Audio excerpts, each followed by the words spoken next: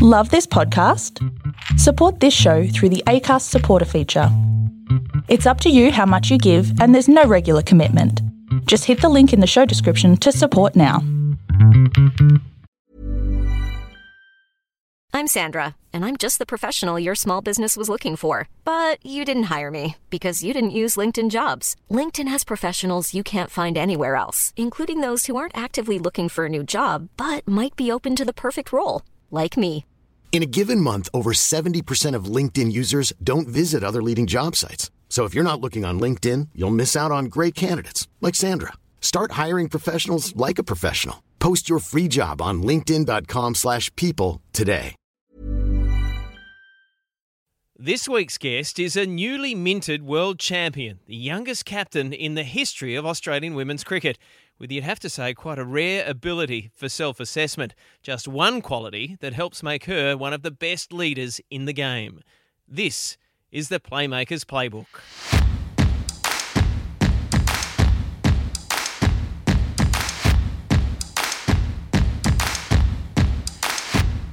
Hello, I'm Nick McArdle, host of the Playmakers Playbook. If you want to be a better leader in business, sport, or the everyday, or if you simply love a good story, this podcast is for you.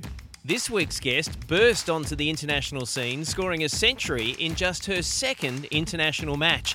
At 18 years and 288 days, she is the youngest Australian to score an international ton, man or woman. But as you're about to hear, her career hasn't been without its drama. Right now, though, she's basking in the glory of another world-beating performance.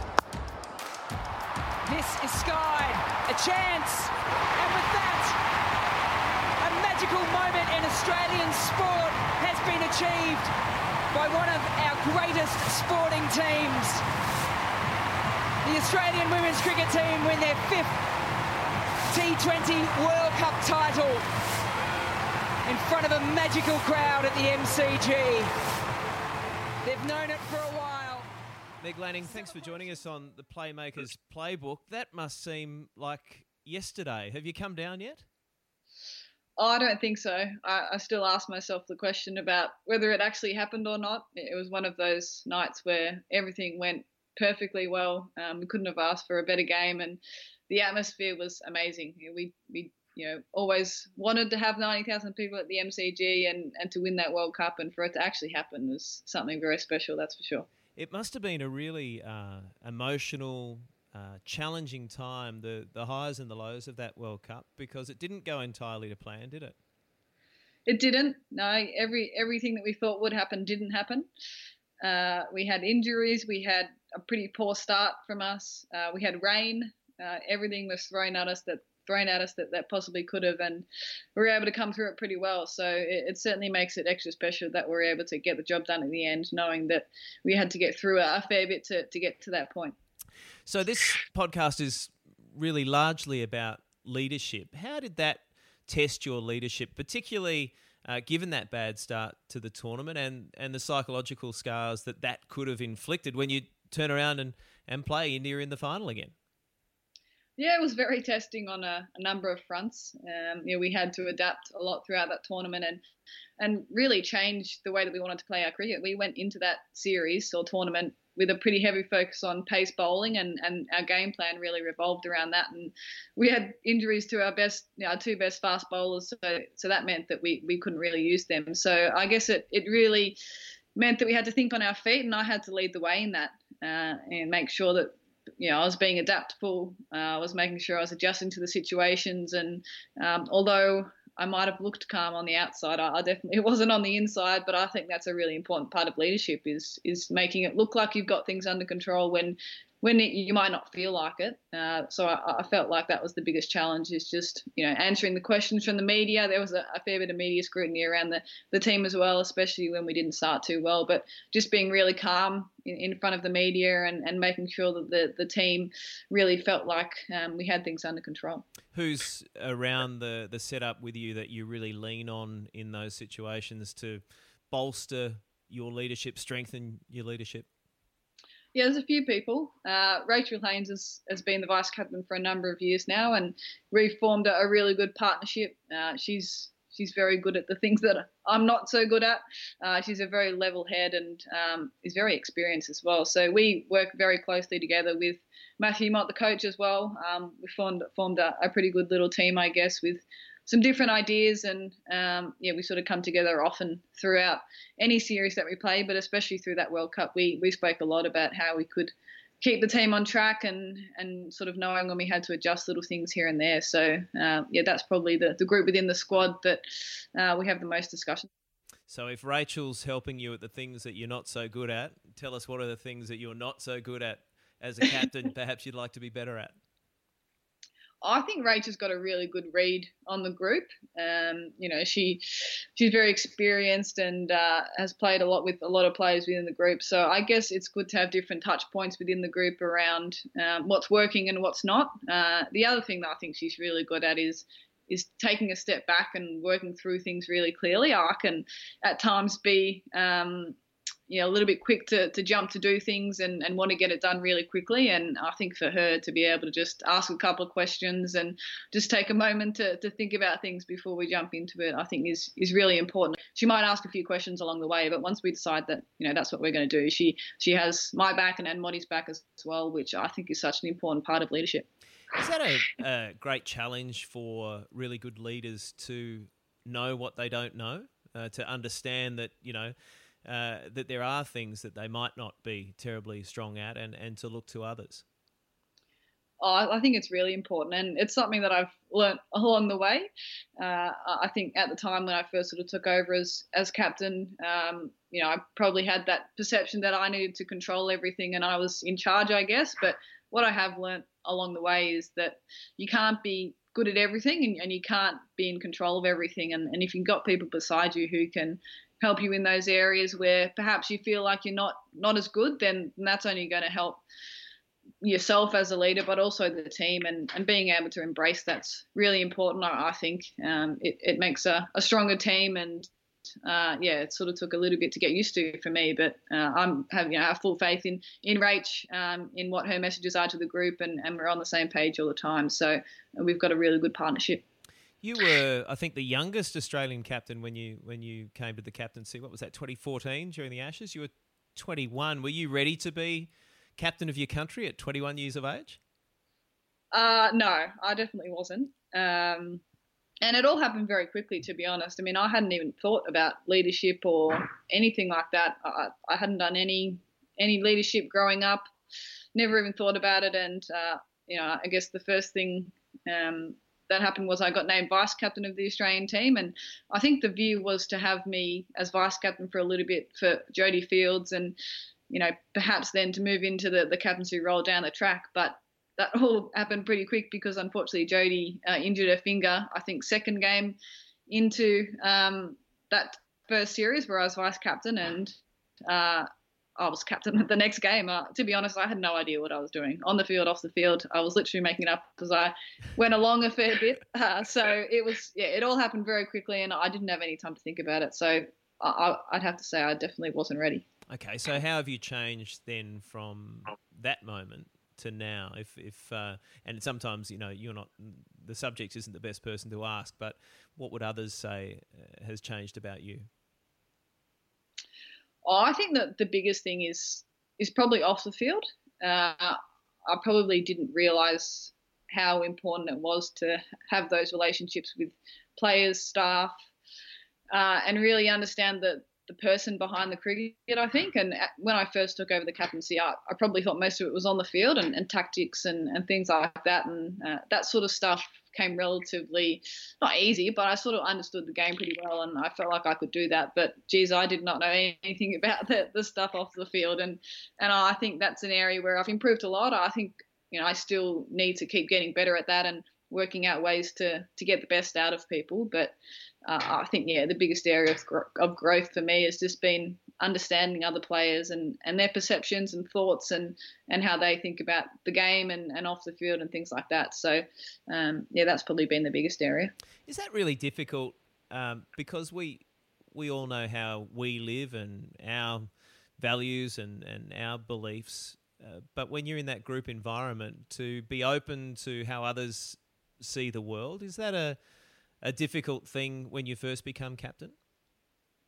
Yeah, it is. And as a player within a team, you don't really think about that too often. You're playing your role in the team, you're hanging out with the people that you want to hang out with, and you're trying to win. And that's all you're really thinking about. And when you become captain, you've actually got to take in so much other information. So, you've got to worry about, how can you get the best out of each individual player, and everyone's so different, and there's no right or wrong way, and there's no one way that works for everybody. And I guess for me, it was a really big challenge for me to sort of shift that mindset from just worrying about playing and having fun to trying to manage the whole team, I guess, and work out how they can be successful, because it's such a fine line between using people's strengths and bringing them to the table, which is what you need to be successful. But you've also got that line of it's a team sport. So, there's certain things that you need to do as well. So just getting that balance right is a really big challenge.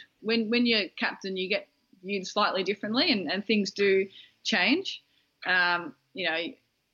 You sort of got to think about the conversations that you're having, what you're saying, what impact that might have, how often you hang out with certain people, and all that sort of stuff that when you're not in that leadership position, you don't give two thoughts to. So that was a little bit of an adjustment period for me early on, just understanding perception-wise, what that looks like to the playing group, and sort of coming to terms with that. I think I struggled with that early doors. I often wondered or felt like there was maybe one set of rules for the captain and one for everybody else. And I didn't understand why people thought that. But having sort of gone through the experience and been doing it for a number of years now, I've really changed my view on that and really do see it from other people's point of view. And I think that has helped me as a leader understand the group and how players look at things. So it certainly took me a while to adjust it at the start, though. Do you think you missed out on something through those years then, if you, in a sense, can't be just one of the girls?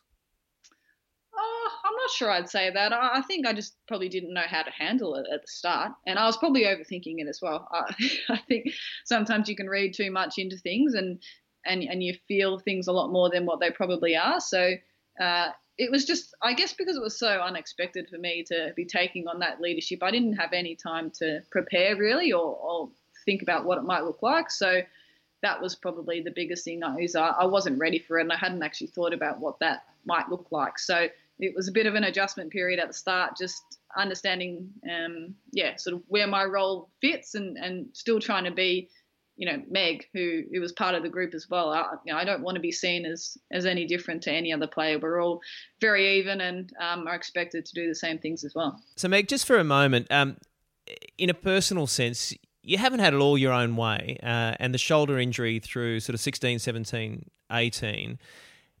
How did that challenge you personally? Yeah, I think it's had a massive impact on how I view the game and also me personally, and sort of how I sort of carry myself now, I guess.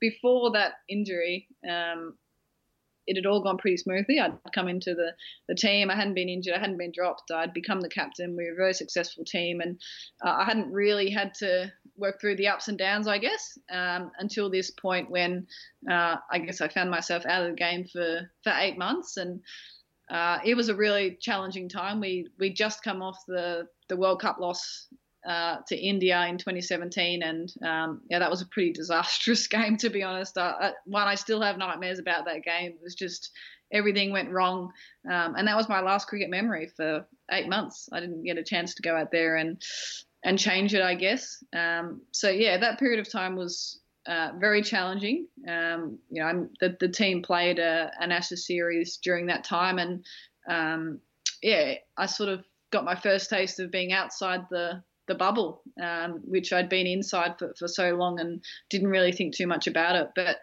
once I sort of got over the first bit about not playing and not being involved, I actually think I learned a lot about myself and also about how to sort of see other people's perceptions and in what it feels like to be in a slightly different position. So I think it really helped me personally and as a captain as well, just to have a much better understanding of what other players are thinking when, when they've been dropped or not selected on tours, and just to be on the outside, which I probably didn't understand. I didn't understand what that felt like up until that point. And yeah, I think it allowed me to have a little bit more empathy for younger players and other players in the team, who weren't guaranteed a game every time they were on tour and things like that. And I think it really improved me as a person, just to be able to understand that sort of personal side and relationship side of the game and life as well. I think it's important that you're able to do that. And I felt like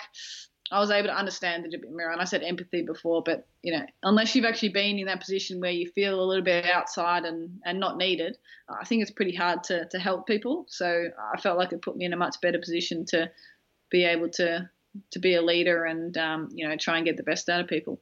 Interesting. Really interesting. I read where even to the point of going and watching training or watching games and not even knowing where to sit because you didn't really feel like you were part of the setup. It's like, did you have the right to be there? Yeah, I remember going to the test match in the Ashes series, and I watched that game with the team, and literally every time we went into the change room, I just felt like I was in the way every time. I didn't know where to sit, so I literally just stood in the corner the whole time. I just wanted to hide, and when I'm playing and extra people there or people who are not in the squad, I never think about that at all. Like, I'm not worried about whether they're in the way or what they're doing. But when you're the person in that position, you just think so much more about it and how you're impacting people and things like that. So it just gives you a different perception. So, I didn't know that someone who was 12th player or 13th player, they would be feeling like that when I was playing, because I had never been there. So it just sort of gave me a very different perspective on things. And, it taught me a lot. I think, at the time I hated it, I must admit. But I think looking back on it now, it's something that I'm sort of glad I went through. Interesting, though, like after that, having that extra sensitivity about how that player would be feeling, did it in a way make things more difficult when it came to the selection table when you were deciding who was in and who was out? Did you have to think about things a little more deeply? I guess you've got an understanding for what the players are feeling, and sort of, as I said, until you sort of feel that yourself, it's very difficult to comprehend sort of the way they might react to something, or if they're not selected and the reaction to that they sort of bring to the table. So it's just sort of having that understanding of where things are coming from and the perception and things like that. And I guess not so much at selection, but in terms of conversations you have with players afterwards. In the past, when people weren't selected, I probably wouldn't really have conversations with them around it because I didn't know what to say. Whereas after that, even though being dropped and injured, probably not the same thing, you sort of got a similar feeling of being on the outside a little bit. So I sort of felt like I was a bit more equipped to be able to have conversations with them and just check in with them and make sure they're going okay. And did the girls understand that at the time? Could they see that change in you? Yeah, I think so. I've had sort of, a fair bit of feedback around that, and that I've sort of been quite different in that sort of respect. And, that's sort of nice to hear sometimes, I guess, when you're able to sort of understand that maybe you're not good at something, but you've been able to make a shift and really help, to improve the team. So, it's not something that I knew perhaps that I wasn't that good at, but I didn't necessarily know how to change it because I didn't really understand it. So it just gave me the opportunity to be in other people's shoes and understand what they're going through. Yeah, another lesson out of adversity. Yeah, absolutely. And as I said, I hated it at the time, but I think now, looking back, I think it's made me such, a much better leader and person as well. Now, we will come back to the here and now, but I'm interested to take it all the way back to when you were a kid. And as I understand it, for some time you found it difficult because you were a young girl who loved her cricket, you found it difficult to... I'm Sandra, and I'm just the professional your small business was looking for. But you didn't hire me because you didn't use LinkedIn Jobs. LinkedIn has professionals you can't find anywhere else, including those who aren't actively looking for a new job, but might be open to the perfect role, like me. In a given month, over 70% of LinkedIn users don't visit other leading job sites. So if you're not looking on LinkedIn, you'll miss out on great candidates like Sandra. Start hiring professionals like a professional. Post your free job on linkedin.com/people today. Find teams to be a part of, to play in. Is that right? Yeah, when I came through the pathway program, I guess you could call it, there really wasn't any boys teams to play in. There weren't young girls teams. There weren't cricket clubs to play women's cricket in. So I played a lot of my junior cricket with boys, and I loved every moment of it, to be honest. I just wanted to get out there and play and be part of it. And especially through school, I played in the boys teams there, and I just wanted to be involved and play. So the great thing is it's changed a lot over the last few years. There are now so many opportunities for young girls to play in all girls teams, which I think was a little bit of a barrier in the past to young girls giving up the game. So yeah, there's certainly a lot more opportunity now to be involved, which is only a good thing. And what about when you were growing up, your heroes who in the women's game? Did you have heroes? Could you have heroes? To be honest, I didn't really see a lot of women's cricket at all. I didn't know a lot of it existed. All the cricket that I did watch was men's cricket. My dad loved cricket. He always had it on the TV, so I'd sort of sit down and watch it with him. So I didn't probably realise how big women's cricket was until I started playing some club cricket here in Melbourne, and then sort of moved through the pathway. But, the person that I loved watching was Ricky Ponting. I loved watching him both bat and in the field, and captaincy-wise, he just looked like he had it all under control, and I just love watching him play. Have you been able to, in the ensuing years, talk to him about captaincy? I haven't, no. I've met him a couple of times, just briefly, but no, we haven't sort of sat down and talked about leadership. I've watched him on the TV do commentary, and I know he's done a lot of work with the men's Australian team as well, and they just rave about him, how good he was and how good he is to talk to. So I hope I do get the chance to talk to him, because he's certainly very knowledgeable and just knows so much about the game and loves the game as well.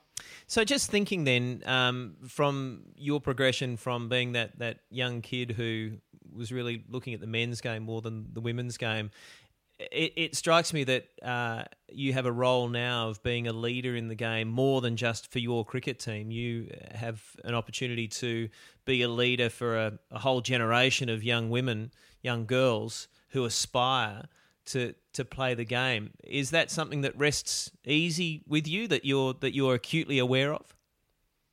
I was certainly aware of it and understand that we've got a role to play in inspiring the next generation.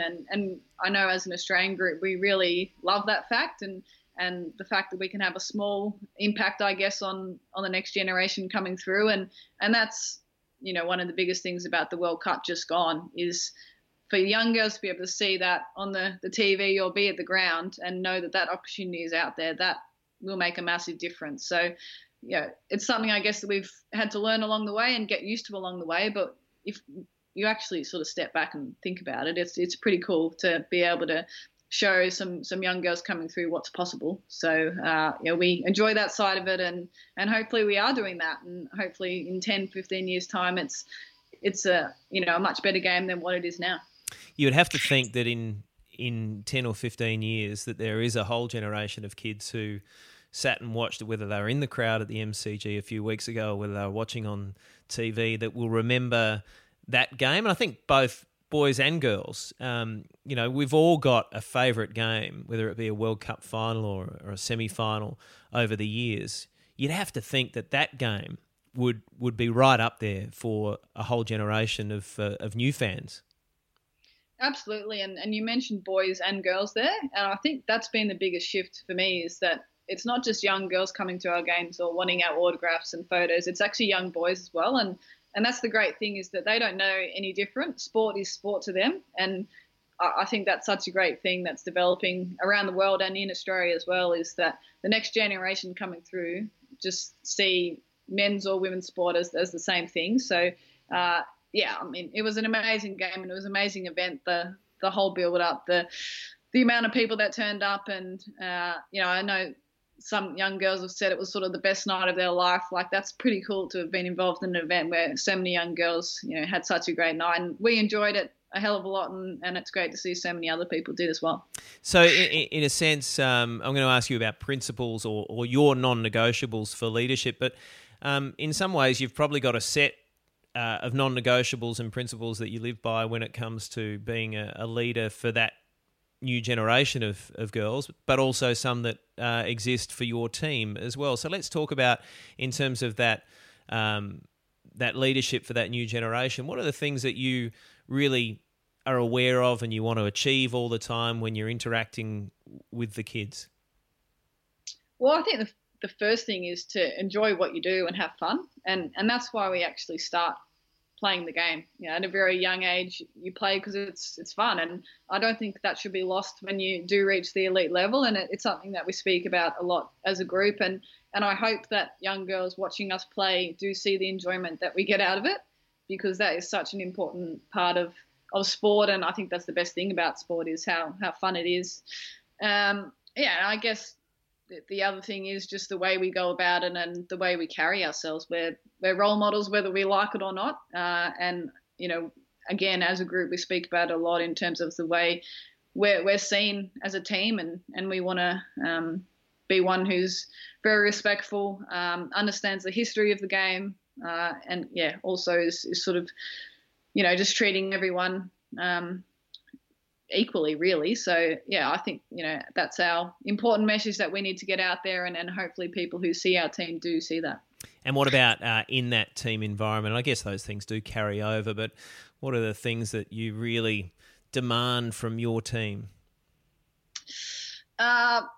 It's a team sport, so it's pretty cliche, but it's actually putting the team first in everything that you do. And to be honest, we don't have a lot of rules as a team. We've got our values that we've got, and there's not a lot of wording in them. There's sort of a little bit of scope for individuals to make their own decisions and actually allow people to decide for themselves, because I think that's important as well, is having the trust in the players that you've got to make the right decisions.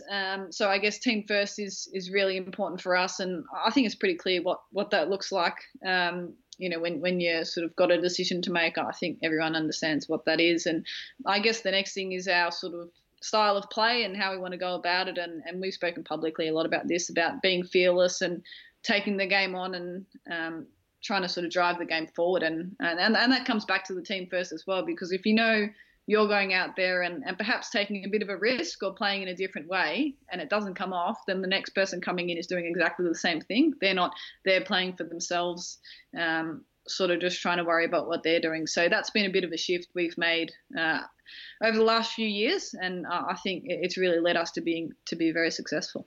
They're really lessons in life, aren't they? I mean, anybody could apply that to their relationships or their business or their team sport at a local level, even their family. That team first ethos works in all sorts of areas.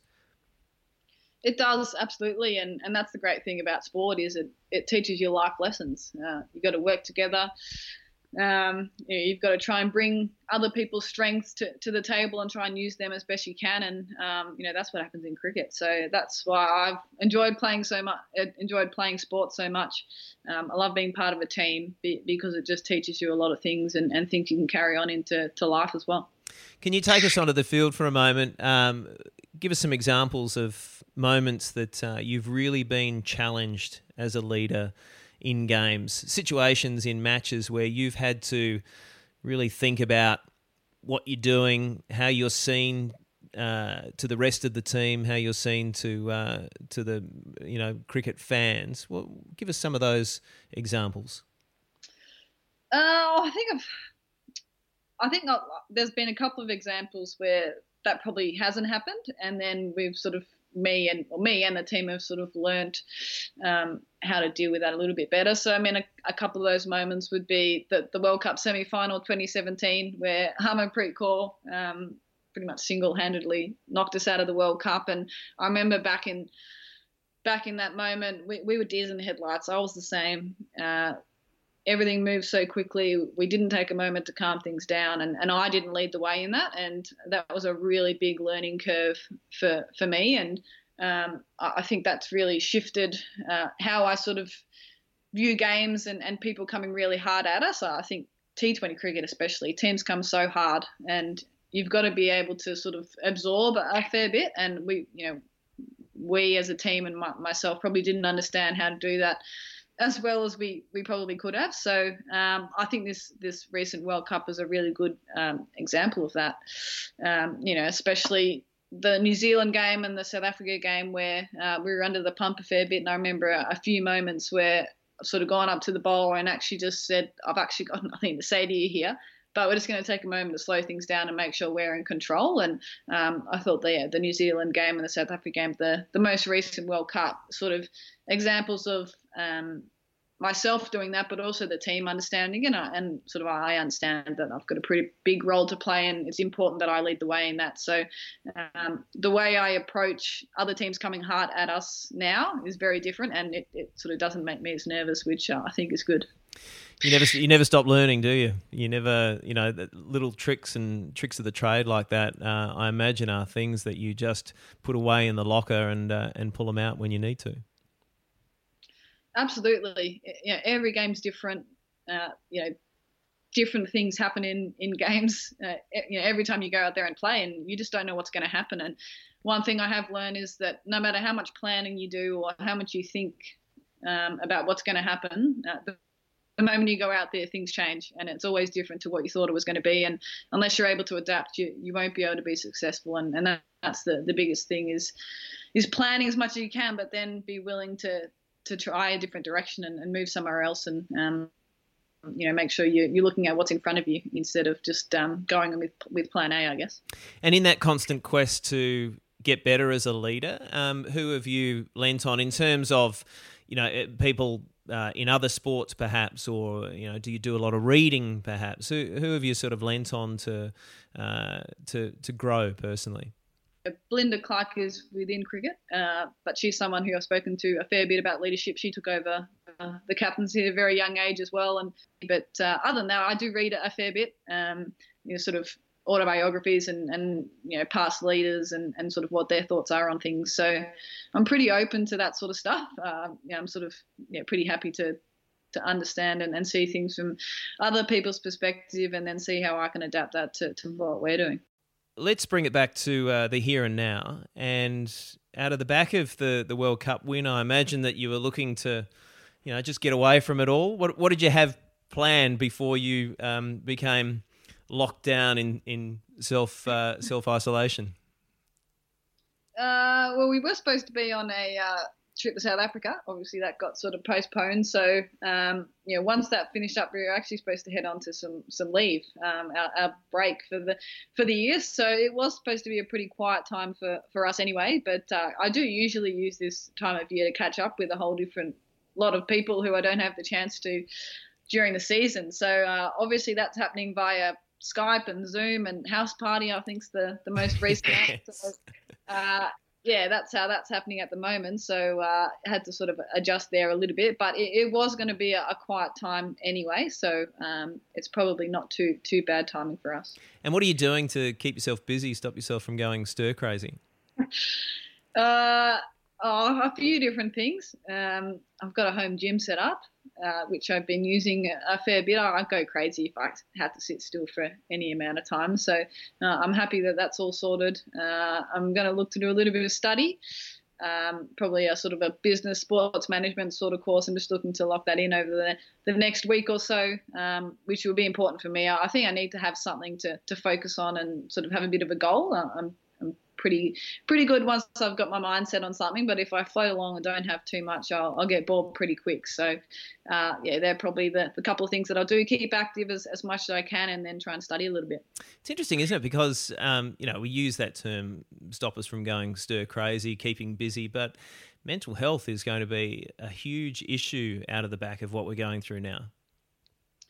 It is, absolutely. And we're going to have to adapt and try different things. And I mentioned before the House Party app and Zoom and things like that, they're going to become so important in staying connected to your friends and your teammates and things like that. So, we've spoken a lot as a group about how we can stay connected and look out for each other. And, we've been doing that pretty well so far, but we're only at the start of it by the sounds of it. So it's going to be a really big challenge moving forward. But as a group, we've been able to adapt pretty well. And I guess it's just looking out for each other and caring for each other. That's the biggest thing. And, I think if we can do that, that's certainly going to help. And even in that scenario, do you find yourself having to take the lead there?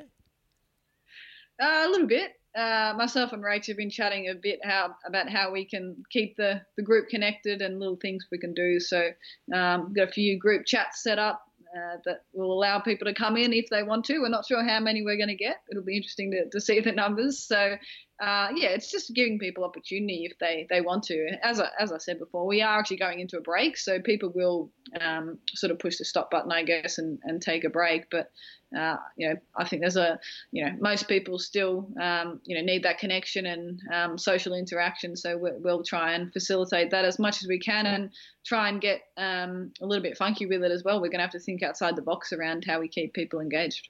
Indeed, and in many ways, I guess you guys in terms of on-field have been reasonably fortunate. You managed to get through that World Cup before it started and before the pandemic started, and then, hopefully the worst of it will be over before we see you back in action in the Australian summer. What about going forward? How do you want your team and how do you, as a leader, play a part in this to get even better because the world chases you now?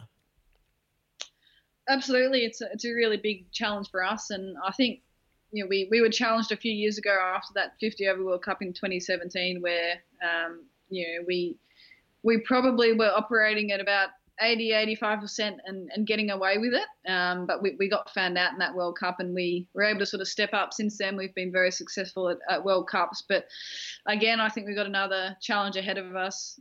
There's so many really good teams out there who are improving all the time, and it's going to be difficult for us to do that. So I think our group is extremely motivated to keep getting better and improving and looking at what's ahead. And I guess the next big challenge for us is the 50 over World Cup, which is early next year, which we'll be looking forward to. And now we can actually look into. I was speaking to someone before and they said, "Oh, what about 50 over cricket?" And I was like, I haven't even thought about it. Have we even played 50 over cricket in the last year? It's all been about T20 cricket. So our mindset is going to have to shift a fair bit, and we've got a bit of time to do that, I guess. But yeah, I mean, always trying to challenge each other and get better. And we speak a lot about being a great team, and I think we're working our way towards that. But it's not only it's winning and trying to win as many games as we can, but it's just about how we sort of carry ourselves and how we're able to keep getting better as a group. So the motivation within the group is certainly there, and I guess we're looking forward to that 50 over World Cup.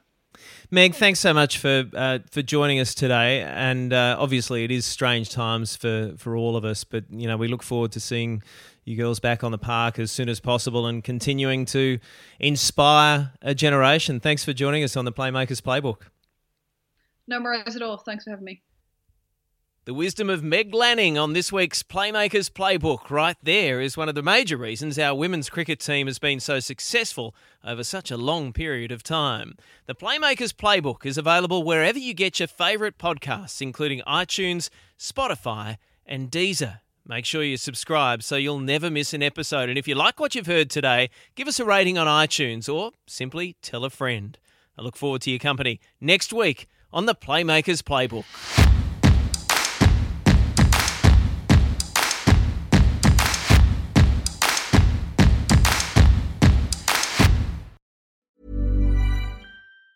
Mom deserves the best, and there's no better place to shop for Mother's Day than Whole Foods Market. They're your destination for unbeatable savings, from premium gifts to show-stopping flowers and irresistible desserts. Start by saving 33% with Prime on all body care and candles. Then get a 15-stem bunch of tulips for just $9.99 each with Prime. Round out Mom's menu with festive rosé, irresistible berry chantilly cake, and more special treats. Come celebrate Mother's Day at Whole Foods Market.